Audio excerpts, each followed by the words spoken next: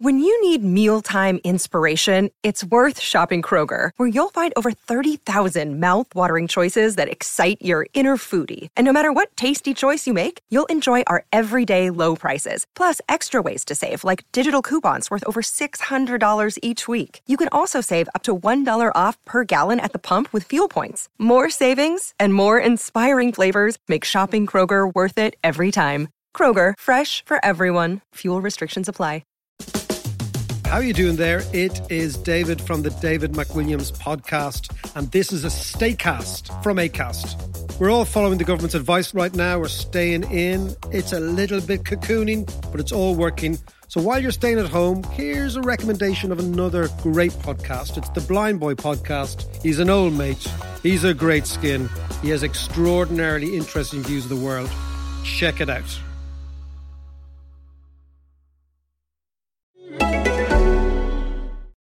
This is the Everything is Black and White podcast, brought to you by Chronicle Live, bringing you the latest insight on everything to do with Newcastle United. You can find us on iTunes, Acast, Spotify, or most podcast providers.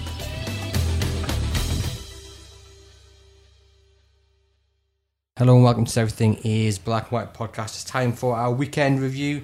Newcastle were beaten 1-0 by Chelsea at Stamford Bridge. I'm joined here by our chief sports writer, Lee Ryder, and the Athletics' Chris Waff. He's back in Chronicle Towers. A little bit of a nervous entrance at first, but he looks like he's back and he's happy to be back. We'll dive in with, Lee, your first initial thoughts of Saturday. Obviously a defeat. How did you kind of look at the performance? Was it the right result? In a bizarre way, it wasn't actually the worst performance I've seen, really. They didn't necessarily actually play that bad overall. They just couldn't seem to do anything in the final third. So you can be critical of them offensively, but organisation-wise, first half was probably one of the most organised 45 minutes I've seen them play at Stamford Bridge in recent times in the Premier League. But they just lost the plot a bit when it was getting in the final third. ASM had a shot from long range, but apart from that, not really much doing. Joe Linton headed wide. They put pressure on them running forward, but they just couldn't finish. Then the second half, slightly different story. They were basically weathering the storm, and then they stopped attacking really until they went 1-0 down, and then Clark had the chance at the end. But yeah, so overall, not the worst performance, but one that they'll have to learn from again. Was it a case, Chris, that just the legs got tired?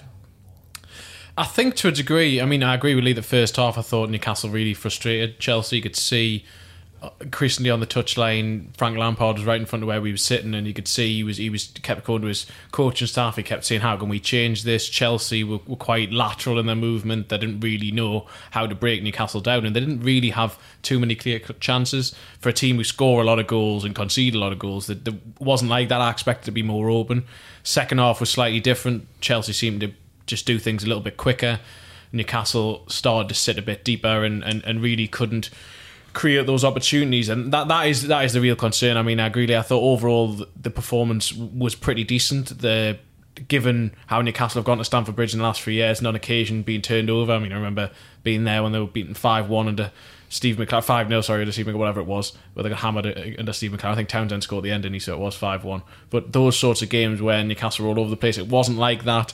And yes, there was a sense of inevitability about the Chelsea were going to go on and win it, but the frustration is, where are the goals going to come from for Newcastle? You don't want to base that on a game away at Chelsea, but if you put that in the wider context, the first 9 games so far this season, 5 goals, haven't scored more than once in any game, no player has yet scored more than once. They're just about every single attacking stat, they're towards the bottom of the Premier League, and that really needs to change going forward. And we'll get onto the goal issue in a moment, but just looking at the positives first of all, you mentioned Allan Saint-Maximin there. I mean, that first half he seemed to really enjoy just running at the defence, and he tweeted a video of all the runs he made, and he did scare that Chelsea defence. I suppose him now in full flow is one positive to take, and we take that into the Wolves game.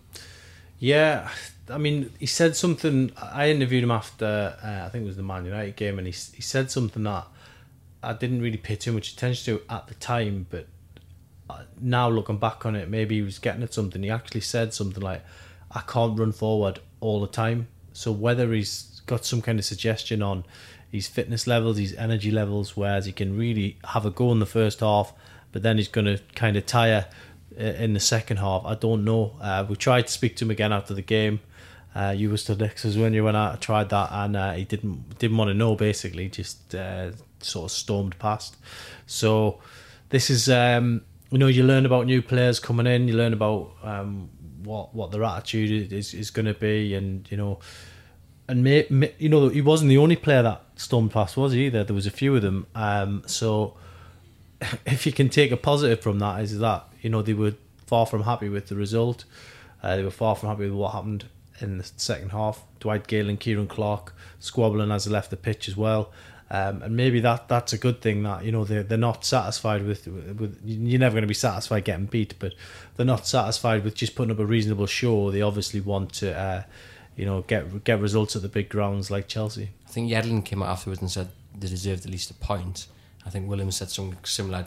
Would you share that sentiment, that they did deserve a point? No, I wouldn't, because I think it was a matter of time before Chelsea scored. They were riding the luck. For if they'd have produced what they did in the first half, in the second half, and lost narrowly, I would say, yeah, they would have deserved a point on the balance of play. But the second half, it was just almost a matter of time before the goal came. Dubravka made some great stops. Yedlin cleared one off the line.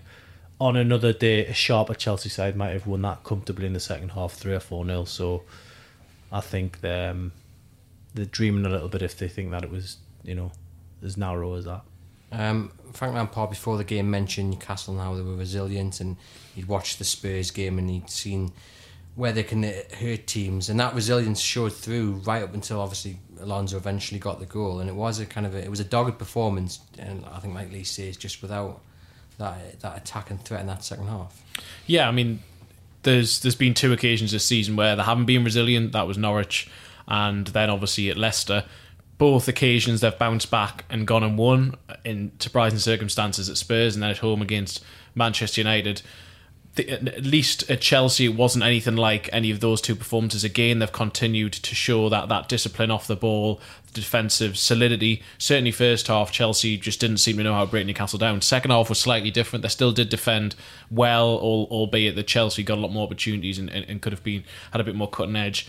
I mean, this squad over the last 2-3 years, we've said is completely different to 2015-16, when you could have argued that there wasn't that sort of collective mentality, there wasn't those characteristics. This squad isn't like that, but at the same time, at some point, they need to start showing just more than just that resilience. They need to keep that. They need to make sure that Norwich and Leicester isn't repeated again, but then there has to be a little something more in attack, because they're already behind in terms of points per game. They're only just catching up with an average of 1 point per game, which is what you say roughly you need to stay up. So they're going to have to start winning games more frequently and scoring goals, and just showing a little bit more. And that's about that quality and trying to find some way of just being a bit more offensively minded. Just on the goal, Alonso had a lot of room. Dubravka was close to it. A, where should the defence have got closer to Alonso, and B, should Dubravka have done better with it? I chatted to a few people about Dubravka. I mean, when I first saw it, when he got his hand to it, I thought, not sure. But when you look at it again, I mean, it was Alonso has a habit of doing that, hitting it across the box low and quite hard. I think Dubravka saw it quite late. I think it's a little bit harsh to say he should have saved it. Yes, he got a hand to it, but I don't think necessarily that was the case. He did have a lot of room, and I know a lot of people spoke about, well, would Almiron have been there if he hadn't been taken off earlier? But I can understand why Steve Bruce made that substitution. Arguably, it should have come even sooner, given that Newcastle needed a bit of an outball, someone who's going to hold it up. But the defending for that area probably wasn't great, but again, they were probably tired by that stage. You were in the last 20 minutes of a game where Newcastle had very little of the ball and been doing so much defending. Before we got into how Steve Bruce was, I think you, Lee, you asked the question whether the subs did come too late in the game. I think Dwight Gale was the one you were particularly interested in. For you, I take it, do you think it did come too late in the game? I do, yeah. I think that from where we were right behind the dugout, it's a great vantage point you've got at Chelsea, and you can basically see everything that is going on in the dugout. And for me, I think Chelsea came out in the second half. They'd obviously had a bit of a G up from Lampard. He'd obviously maybe said a few home truths, and they seem to have the bit between the teeth. And 55, 60 minutes, I think, might have been a better time to change something, to give Chelsea something to think about. And 10 minutes is an eternity in a Premier League game, and I just think they were piling the pressure on more and more. Chelsea, by the time Andy Carroll did arrive on the pitch, it was almost too late, because the tide had turned and Chelsea were all over Newcastle. And as I say, it just felt like a matter of time before that goal arrived. Dwight Gale actually didn't get a touch in the time he was on the pitch, so that he didn't get time to settle in the game. But by the same token, no one got him on the ball. As I say, Carroll came on and he won a couple of headers, but 17 minutes, is that going to be long enough in a game like that? Debatable. So and Atsu came on as well, and he put the cross in for Clark, didn't he? So he'd done something at least. But I think they needed more time to make an impact, and sadly they didn't get it. I mean, everyone's probably read or heard what Steve Bruce had to say after the game, but you guys are a lot closer than you get to see more than just the words, so to speak. What was he like after the game? What kind of mood was he in? I think he was disappointed with obviously the result, but I think when you compare it to a Leicester or a Norwich, deep down he'd probably be pleased that his team at least put up a respectable enough show in the first half, and just sadly couldn't get anything out in the second half. I think he spent time talking to Ant Dec after the game in the sort of mixed zone area, and looked in good spirits. Look, at the end of the day, he said it himself, they're not going to be judged on Chelsea away. They've now got to back it up in the games against teams like Wolves and Bournemouth at home. West Ham will be tricky as well, but if they can get 6 points out of 9 from the next two, then suddenly it's not bad. And also, if you look at the Brighton game and the Watford game, if they actually won those two games, I don't think we'd be flapping too much about the league position now, obviously. So 1-0 away at Chelsea, no disgrace. And if you win those games and you've got more points on the board, it would have made life a lot more bearable. And one thing that shone through in those two games you've mentioned there, the Watford and Brighton game, as it did on Saturday, was the lack of goals.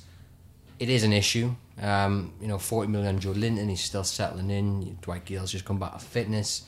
Almiron can't seem to buy a goal. It is an issue, and we are far enough into the season now to say it is an issue. Oh, it's a definite issue. I mean, it seemed, we all predicted that it probably would be an issue before the season, given that Perez and Rondon had both left. That was more than 50% of Newcastle's goals from last season. But more than that, it was also Premier League experience, and that for me is what you can see from what we've seen so far this season, with Carroll unavailable really to be fit enough to start, and Gale having only just come back in the last couple of weeks. That the other three between them, the front three, yes, Atsu's been coming in and out, but if you take the front three of 70 million, however much it was Newcastle spent on them, between them, Almiron's got 7-8 months worth of Premier League experience. The other two have Sam Maximan's only started 3 games, Joe Linton 9 now. You have a lack of Premier League now, so you have young players. Bruce, one of the things he said after the game was he kept on going about, people talk about Chelsea's youth, but we have youth as well, and that almost is highlighting part of the issue. Though yes, they are young, but Newcastle put their faith in these youngsters during the summer. They decided to go for that ahead of signing someone like Rondon permanently. And Joe Linton clearly has so many positive characteristics about him, but at the moment you just look and you think he does need a bit of help. He doesn't seem to be a central striker for a start. It's a position he's adapting to. He's adapting to a new league. All of that, he isn't getting the service, and there's so many issues there for Newcastle in attack. I say defensively, I thought they were very, very good at Stamford Bridge. I think that is an area where hopefully if they can replicate that going forward, you're not too concerned about that area, other than 2 horror shows so far this season. In general, you think they are strong there. But going forward, I look at it and I do worry between now and January, thinking, where are the goals going to come from? I mean, there's a big warning sign there as well, isn't it? The fact that Gale comes on, all right, he doesn't have a chance, but no one passes them the ball once in 7+ minutes. That has got to be a worry. If you put him on the pitch, you've got to get the ball to him. And if Joe Linton's got the problems and Gale's got the problems, it's obviously a wider issue. You've taken the words out of my mouth there, because that was going to be the next point, is that we can say Joe Linton's young. There's some argument that he might be played out a little bit of position. You're saying that Chris, he's adapting to it. But the bottom line comes down to that service, and if he's not getting the ball into goal scoring opportunities, then it's a little surprise that he's not. No wonder he was unhappy on Saturday. One, he doesn't come on until the game's almost dead. Two, when he does eventually come on, no one's passing him the ball, and the Clark chance, if you look at it, Gale was there. He was, if you flick that across to him, he's got a golden opportunity, but he took it on himself and put it over the bar. We're clutching at straws a little bit, but that was all that Newcastle had in the second half, really, wasn't it? Do you think Gale, Bruce is a massive fan, he's spoken about him countless times, about how he tried to sign him at various other clubs, how he's disappointed that he hadn't seen him kick a ball until probably about a month ago or so. Do you think he will now become an integral part of the starting 11? Well, the pressure on the manager is, does he drop the £40 million summer marquee signing, and needs probably must in this next game, because they've got to get something out of it. So he's got to change something, whether he brings Gale in alongside Joe Linton and Almiron is either pushed further out wide or is given a rest. Something's got to give in that final third, because Newcastle are not an offensive threat whatsoever at the moment. Well, I thought it was interesting on Saturday. He's spoken before about trying to get Carroll and Joe Linton into the team together, and the change he made was to bring Joe Linton out to the left. So I wonder if that will be the change potentially with Gale maybe coming in the centre, just offer something different, a different way of attacking, someone who's going to run the shoulder rather than come deep. Be interesting to see how that would work in the current system. Maybe you would need to change the system as well. The problem I've got with the summer recruitment is I think they've signed some players with clear potential, but I don't necessarily think the team and how they fit together fits in that. Because even if you go back to what Bruce tried to play at the start of the season, 3-5-2, I remember the big question then was everyone's going, how are you going to get Joe Linton, Saint-Maximin and Almiron at that team? So the three of them wouldn't have fit into that team to begin with. Now in the current system, you've got the three of them in it, but they don't seem to, you've got Joe Linton playing as a central striker, doesn't really want to do it. You've got Almiron playing out on the right, where he's never really played before. Then when he changed things on Saturday, he moved Saint-Maximin out onto the right, and he clearly wants to be playing on the left as well. So you've got that issue of you've signed players, but not necessarily thought, how are these going to fit together? It's just, he looks like a good player. He could become an even better player and potentially develop into X amount of millions, but you've got the actual development plan doesn't seem to be there at the moment. So it goes back to that question that you just asked earlier. Does he drop Joe Linton? Does he drop Almiron? Is it a case that Bruce now has to just go, right, football in terms, let's forget the price tag, let's forget the name, it is how we get the best for Newcastle United? And he goes, okay, maybe it does require Joe Linton on the bench, it does require Almiron to drop out. Something drastic's got to happen. Something drastic happened before the Man United game, didn't it, when the Longstaff brothers were thrown into battle. Were they ever going to have a great game at Chelsea like they did against Man United? Probably not. It wasn't impossible, but probably not.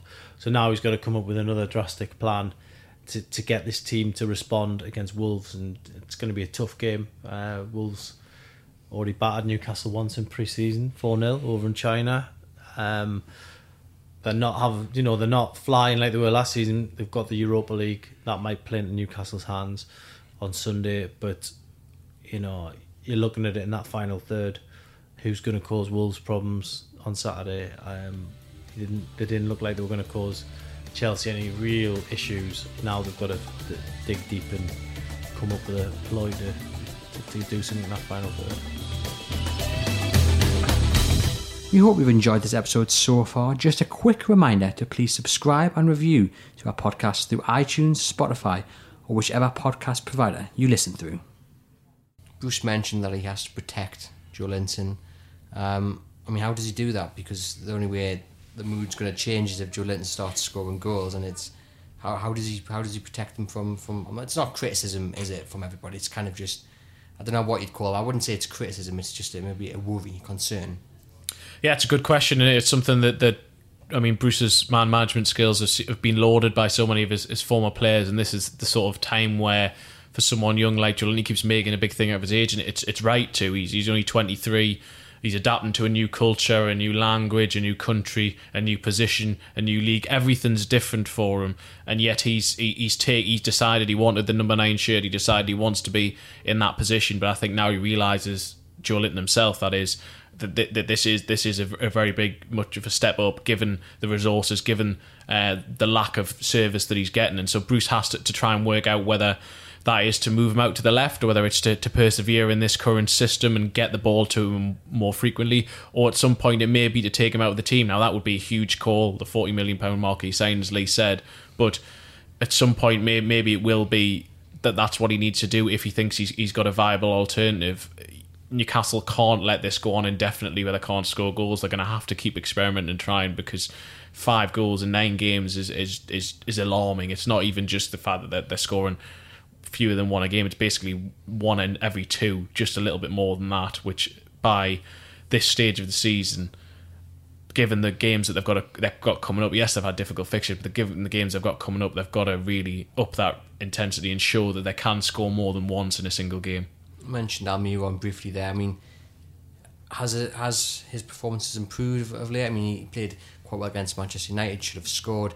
There was a brief moment where against Chelsea you thought if he hits that first time it could be a screamer, but again I suppose that takes a player with confidence, and he maybe hasn't got as much as we would like, but positive signs still there. Yeah, I honestly don't think he's got a confidence issue, because again you got that great view of Chelsea, and I was watching him and he was shouting, he was demanding the ball, he was pointing where he wanted it. I don't think he's got a confidence problem at all. I just don't think that he sees it as on himself as he's the goal scorer. I just think he thinks that he's the playmaker. He's going to cause problems. Maybe he does need to get a shot away and just get this sort of goal drought off his back. Joelinton, the issue is definitely the shirt, the number 9. It's definitely a factor. It's a heavy shirt. When I always remember when Obafemi Martins got the shirt, he took it off Alan Shearer, and he actually met Alan Shearer, I think, a couple of days before his first game, and he said something like, how broad are your shoulders, because they're going to need to be when you're wearing that shirt. And that's Alan Shearer saying that 13 years ago, whatever it was. So I just think you're looking at ways how you could protect him. I think some of the damage has been done by allowing him to wear the number 9 shirt in his first season. I think it's put a lot of expectation on his shoulders. I don't see him. I look at his previous record. I don't see him as a poacher or a regular goal scorer, and he's certainly not going to get any goals if he's not getting the service. So it's not just him who's the problem. It's the tactics. It's the game plan. But I think the number 9 shirt can weigh you down when you're not scoring goals. This is Acast Recommends. Every week, we pick one of our favourite shows. And this is one we think you're going to love. Hello, I'm Jeff Lloyd, and I recently had a baby with Ed Miliband. A baby podcast, that is. It's a spin-off of our show Reasons to be Cheerful. It's called Cheerful Book Club, and it's conversations with some of the best writers working in the world today. You'll really enjoy our chats with people like US broadcasting legend Rachel Maddow, literary giant Ian McEwan, and The Big Short and Moneyball author Michael Lewis. Feed your brain with ideas from the Cheerful Book Club. You'll find us on the excellent Acast app or wherever else you get your podcasts. Acast is home to the biggest podcasts from Ireland and around the world. Subscribe to this show and hundreds more now via Acast or wherever you get your podcasts. Is it a case of both men, both Almiron and Joelinton, that they've maybe been sold as these goal getters, when you actually, like Lee says, you look at Joelinton's record, that's not what he is. Almiron, when you speak to people who've watched him throughout his career, say, well, actually, he'll get goals in maybe over 3 or 4 games, but not over the course of a whole season. And is it a case that maybe Newcastle United fans have been led to believe that actually these are the people that are going to get the goals, and in reality they're more providers? Well, possibly, but the reality is they are the ones who are going to have to get the goals, because they've been signed for that, and Newcastle haven't kept the ones who got the goals last season. So even if, and I'm sure, I have no doubt the recruitment department know all of this, they know what their main strengths are, but given the lack of options at Newcastle have, given that they are the marquee signs of the last two windows, they are the ones who are going to have to score the goals. I found it interesting, something that Bruce said after the game on Saturday when he was talking about, and I'd agree with him, he was reflecting on the first 25 minutes when Newcastle had quite a few decent counter-attacks. Saint-Maximin got them up the pitch a few times, same with Almiron, and it was the final ball or the final shot that didn't get away. And it reminded me of the first half of last season when Benitez would talk about that, and he said he kept, this was before obviously they had the transfer, this was before Rondon was fully fit and in the team, this was before Almiron was there, and I remember him talking about his players and saying about how we're getting in the right positions, but it's that final ball that's lacking. And I can see what, because I know that Bruce was mocked by a few people for saying, and I can see why, because like he said something about unbelievable chances or something, which I didn't have, but what he meant was we were in the correct position of the field, but it's that final ball, and that for me is the concern at the minute. Saint-Maximin's brought a heck of a lot, but you just see that decision making towards the end hasn't quite been there. Joe Linton hasn't necessarily been in the position either. Not only is he not getting the service, he isn't someone who's constantly getting himself in the box. And then Almiron, there's a few times where he either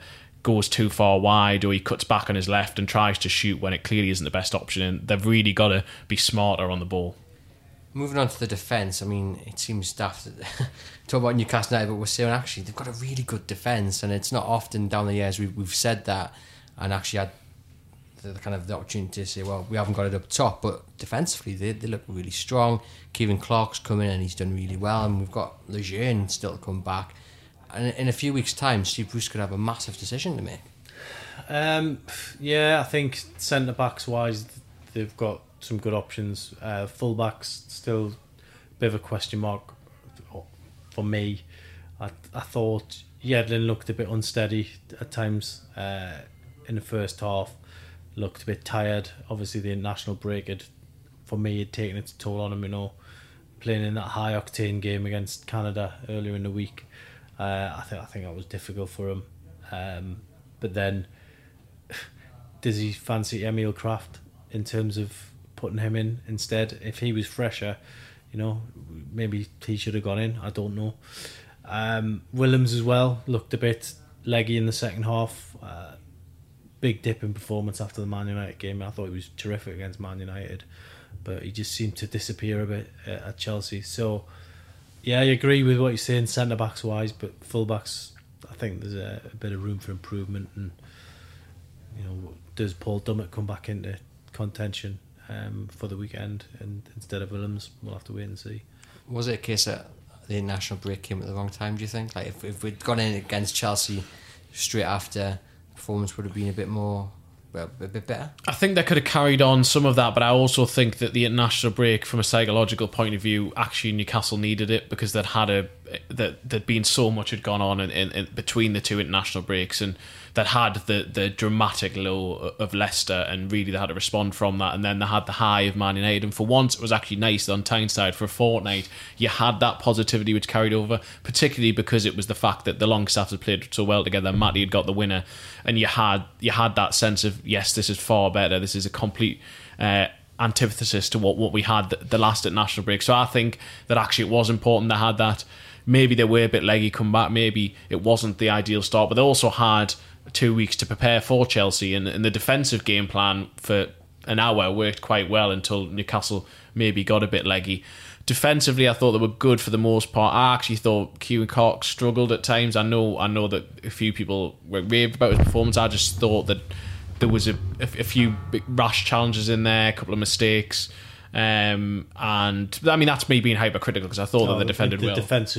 The free kick in the first half when Willian had the chance. So I agree with that. So I mean that's being hypercritical, but I just think that we've said it before, and Bruce said it, their season isn't going to be defined by Chelsea away, but now it's about making sure against Wolves that they get a positive result, because they haven't yet beaten a quote-unquote non-Big Six team. Manchester United obviously are actually in and around where Newcastle are at the moment, so in terms of points-wise they're not too far away from them, but actually putting in a performance against a team you would expect them to at least have a decent performance against, they haven't managed to do that yet, and they didn't even. I mean, Brighton completely outplayed them, so they have to make sure that they don't have that against Wolves. And Wolves, I think, also lack in terms of total number of shots, but they score quite a few goals from them. They're far more clinical than Newcastle. I think they've had fewer shots than Newcastle even, but they are more clinical up front, and if Newcastle do cede a few chances, then Wolves will take them. Just before we finish with the dreaded takeover story, just on VAR, there was a few complaints that maybe I think it was Joelinton was fouled in the build-up to the Chelsea game, and then we've had over the weekend not the best few days for VAR. First of all, Bruce's complaint, and then your guys' thoughts on VAR as a whole. I think it's watching that Man United Liverpool game yesterday. Both teams, the minute a goal was conceded, running the referee, asking for VAR.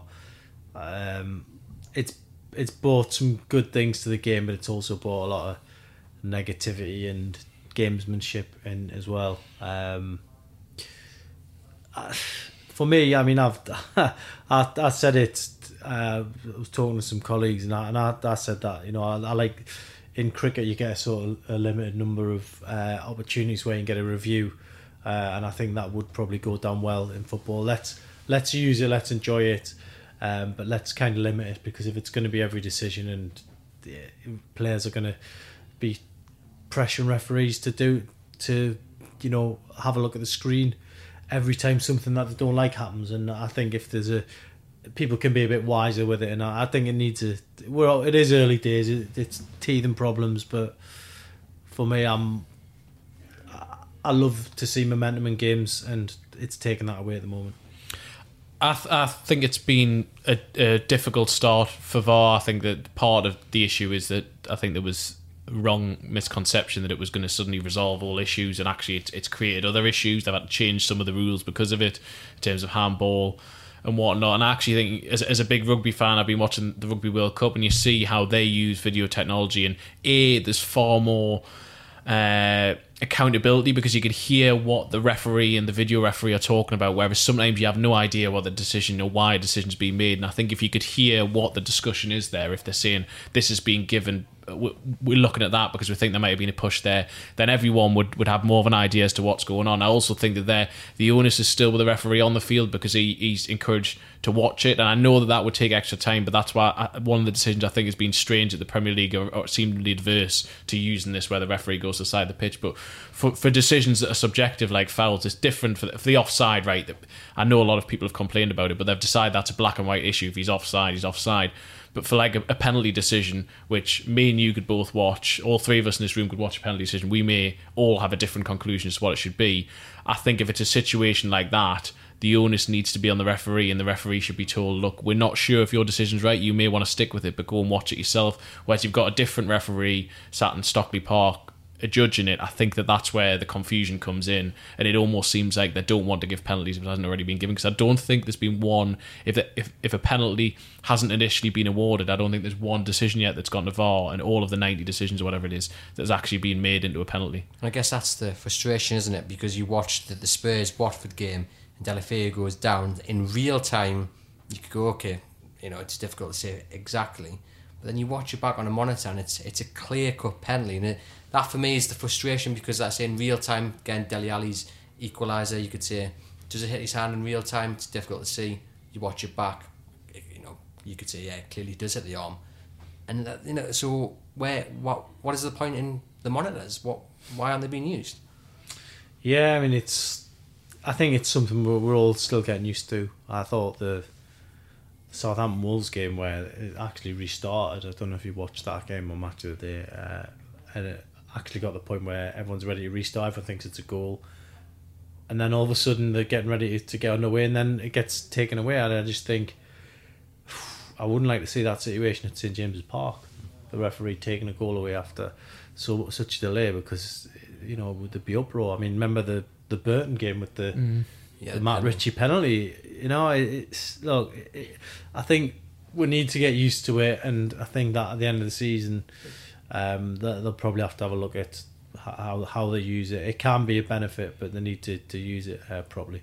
And the wrong decision on the screen at Spurs as well. I think it said no goal, and it wanted a goal. It's bizarre, isn't it? But yeah, I mean, I suppose that's a technology issue. That could just be pressing the wrong button or whatever. I mean, it looks ridiculous, and it's not helping with all the other negativity there's around VAR at the moment. But yeah, I mean, that's not great. Then that's what I mean about the communication. I don't think the communication's good enough in terms of if you're gonna if you've decided you're gonna go down the VAR route, which personally I've been a supporter of bringing in some sort of video technology over the last few years. If you're going to, though, there has to be that communication, because particularly fans inside the stadium, the problem with the Burton game a couple of years ago was nobody knew what had gone on. For 5-10 minutes, nobody had any. It was a 5-minute stoppage, and then at half time, I remember all of us as journalists go to try and find out what had actually happened, and nobody could really give an answer. And then basically they got themselves in a situation whereby that they gave one explanation, and then the PGMOL had to come out after the game and say actually basically the referee got it wrong, because Benitez was standing on the touchline saying to the fourth official, you can't give that, and the fourth official line and the two linesmen and the referee between them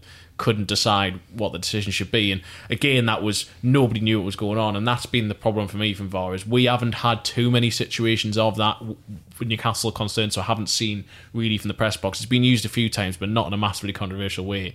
But hearing from colleagues at other games who've covered VAR, they've said the main issue is that the communication still isn't really there, so nobody really knows why these decisions are being made.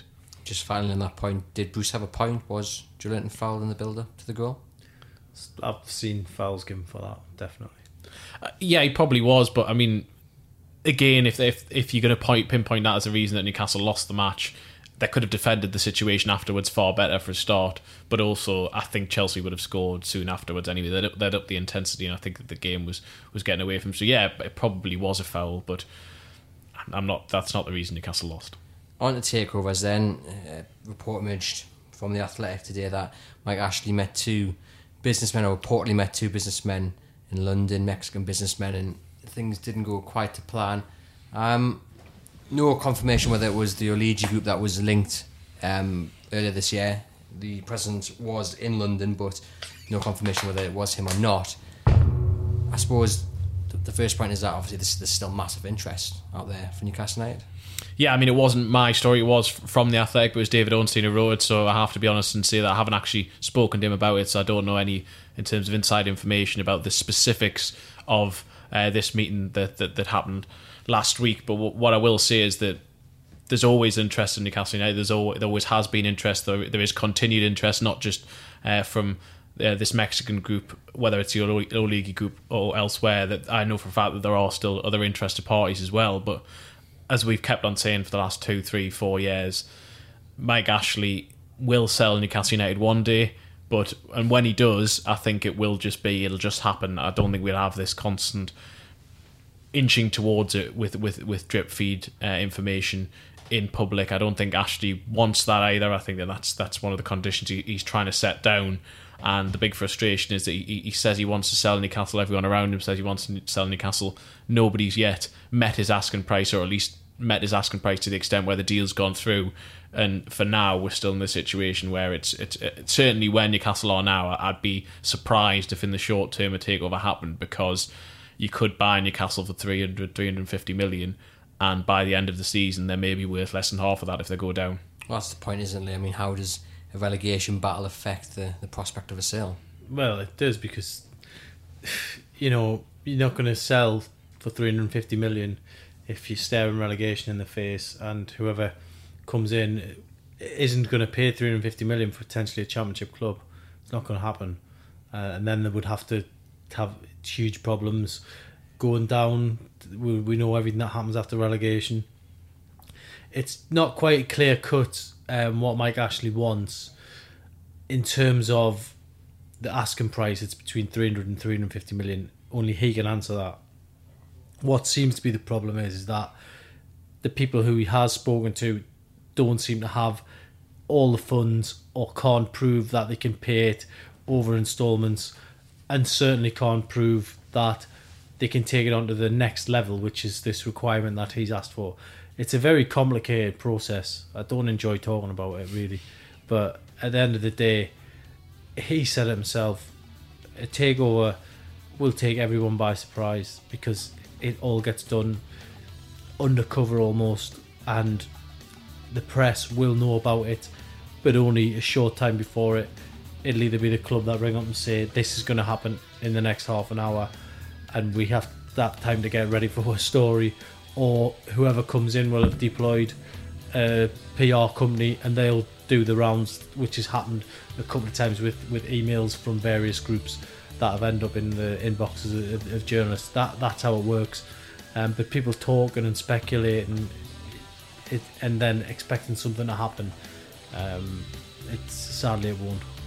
Very frustrating indeed. Well, Chris, thank you very much for returning to Chronicle Towers. No problem. Thank you very much for having me on. Thank you very much, Lee, for joining us as well. This has been the Everything is Black and White podcast.